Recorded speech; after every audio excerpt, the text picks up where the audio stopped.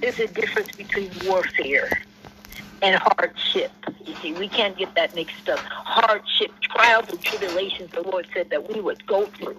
But see, the warfare, spiritual warfare, is something coming against who we are, you see. Something that we are not, the lie that we hear from the enemy that is in our thoughts. We doubt what the Lord said. We doubt God. We question ourselves. We question God. See, spiritual warfare that comes to attack the children of God, see. You see, that's what we're dealing with today.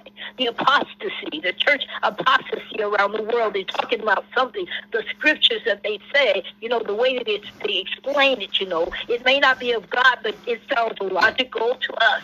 See, the things that try to change the word of God, things like that that's going on to question God and to question who God is and to try to change who God is in the world. So that's a spiritual warfare that we're dealing with. So are we prepared for the spiritual warfare that is growing around us as Jesus is on his way back?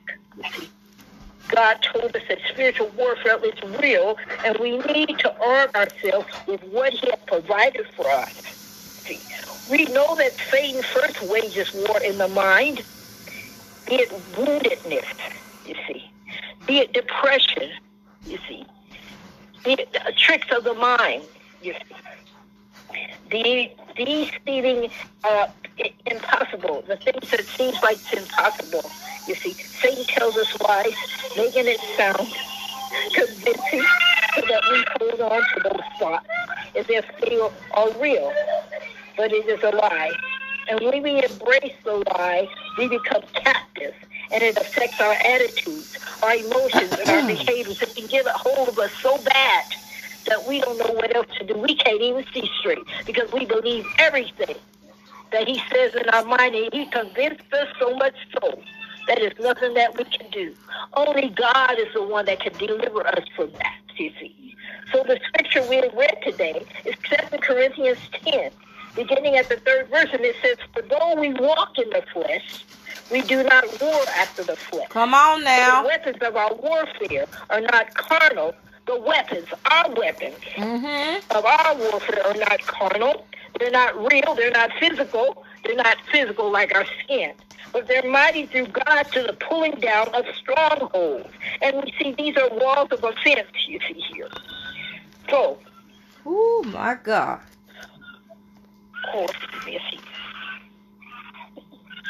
All of us must face the fact that the devil has initiated warfare against us as children of God, and even some that are not even saved. They are dealing with. But before we can do spiritual warfare, we must prepare ourselves. We have to fast and pray. And we have to examine ourselves to see if there's anything that's not like God. We have to confess. We have to repent. No more denying stuff that, you know, we know this in our mind. No more denying it.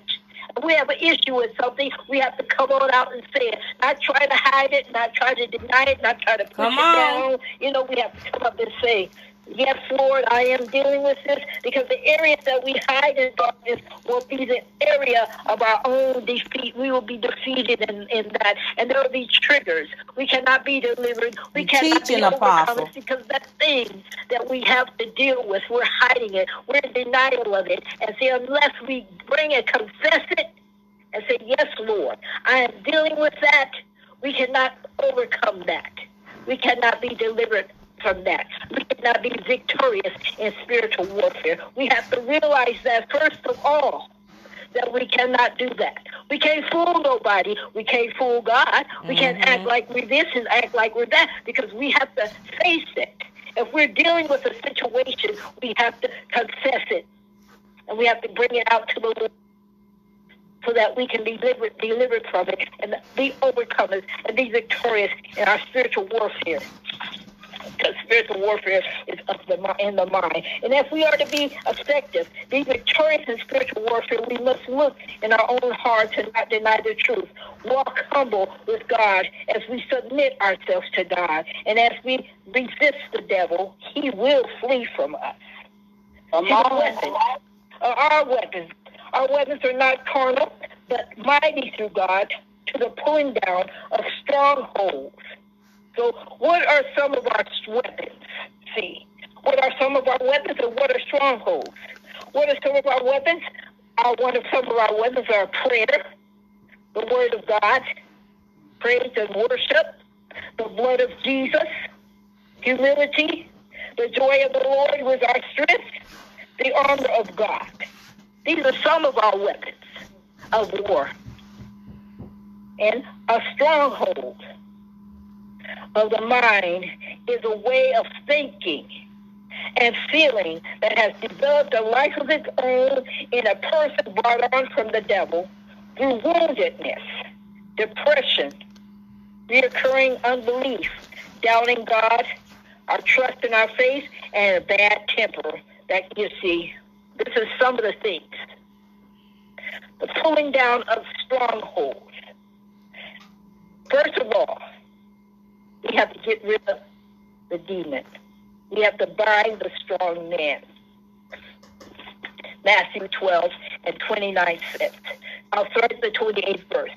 That if I drive out demons by the Spirit of God, then the kingdom of God has come upon you. Or again, can anyone enter a strong man's house and carry off his possessions unless he first ties up the strong man? Then he can rob his house. See, we have to come against that strong man. We have to bind the strong man in the name of Jesus. Otherwise, what can we say? The things that are in us. See, it has to come out. We have to confess it. We have to repent. We have to bring it up. We have to confess to the Lord it is there, and we have to bind the strong man in the name of Jesus. Otherwise, what are we doing? We're just holding on to that same thing. See, we have to confess that we have that problem so that we can be delivered. We have to cast down imaginations, as it says in 2 Corinthians. In as much as we refute arguments and theories and reasonings and every proud and lofty things that set itself up against the true knowledge of God, and we lead every thought and purpose away captive into the obedience of Christ, the Messiah, the Anointed One. Amen. That's what we're supposed to be. Logical thinking casts down imaginations. Sometimes logic can be a stronghold if it contradicts the word of God. Fears, fascinations, logical strongholds, phobias, lies, deceive us. We must come against imaginations and bring every thought captive. Spear every thought with the word of God, which leads to the sharp edge of God's word. Don't listen to the lies that the devil may put in your mind, like, I can't control my thoughts. Come on. I can't help myself. My God. Every defeating thought that the enemy gives to you, I don't know what I can do. I am defeated. I try, but I just can't do it. Fight with the word of God. Mm-hmm. That's what we must do. Ephesians. We're going to go to Ephesians now. In Ephesians 6, we know what that says. The Lord tells us what we're supposed to do. Ephesians 6, beginning at the 10th verse. Finally, be strong in the Lord and in his mighty power, and put on the full armor of God so that you can take your stand against the devil's schemes. For our struggle is not against flesh and blood, but against the rulers, against the authorities, against the powers of his dark world, and against the spiritual forces of evil in the heavenlies. That's what the word of God says. Therefore, put on the full armor of God, so that when the day of evil comes, you may be able to stand your ground. And after you have stand firm then, with the belt of truth buckled around your waist, with the breastplate of righteousness in place, and with your feet fitted with the readiness that comes from the gospel of peace. In addition to all this, take up the shield of faith, with which you can extinguish all the flaming arrows of the evil one, and take the helmet of salvation and the sword of the Spirit, which is the word of God, and pray in the Spirit on all occasions with all kinds of prayers and requests.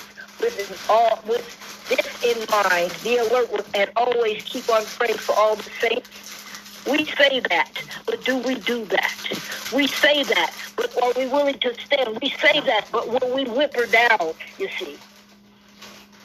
Illogical strongholds. We talked about that. The armor represents the defense we must take in our spiritual life. We're fighting a war against Satan, who seeks to steal, kill, and destroy us. We must take action and put on God's armor. The battle is serious. The battle is for real. We may not think it, but it is for real. When we get up in the morning and our mind is riddled, our mind is worried, our mind is thinking this way and that way, our mind is thinking negative. We're in a spiritual warfare because the enemy has convinced us that we aren't and that we will never be, that we're not a true child of God because we're too wimpy. He tries to convince us that, oh, you prayed, but hey, do you really believe that God is going to do it? We question ourselves. We question God. We say, well, maybe God will do it, but we cannot stand the way the Lord told us to stand. We can't the way he told us to stand. We're being wishy-washy, and the enemy has convinced us of that. So when we get up in the morning and we pray, we don't really believe, we don't really know that the Lord is going to do it for us, because we're in spiritual warfare. We're not able to stand. We're believing illogical things. We're believing logic, what man says, what science says, but we're not standing on the Word of God. And that is what our problem is today. Okay.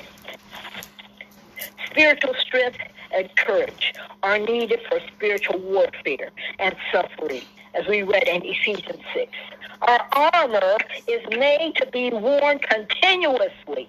We can't take it off until we have finished the course, until we see Jesus and we meet him in the air. We can't take it off. We have an enemy, Satan, who uses thousands of ways of attack on us. He attacks us through our children. He attacks us through our finances. He attacks us through our relationships. Yes. And he tries to tell us who we ain't and what we can't do. That we are defeated and we're not victorious. He tells us that every single day. And he even will show it to us in the physical. But if we believe it and not stand on the Word of God, we will be defeated. If we don't trust in God, his Word, or our armor, or trust in God, if we don't trust in God's Word, if we don't trust in our armor, we give Satan an advantage. And look at our armor. Notice, there is no armor for the back. You see, we have none on the back. Nothing to defend those who turn back in the war. See, there's nothing back there. So the Lord is telling us we have to stand forward. We cannot turn around. We cannot be wimpy. We are to put on the belt of truth. You see, we hold God's truth close to us, and it surrounds us. God, we put on the righteousness of God in us is a breastplate against the arrows of the enemy, and God's righteousness fortifies our hearts against the attacks of Satan.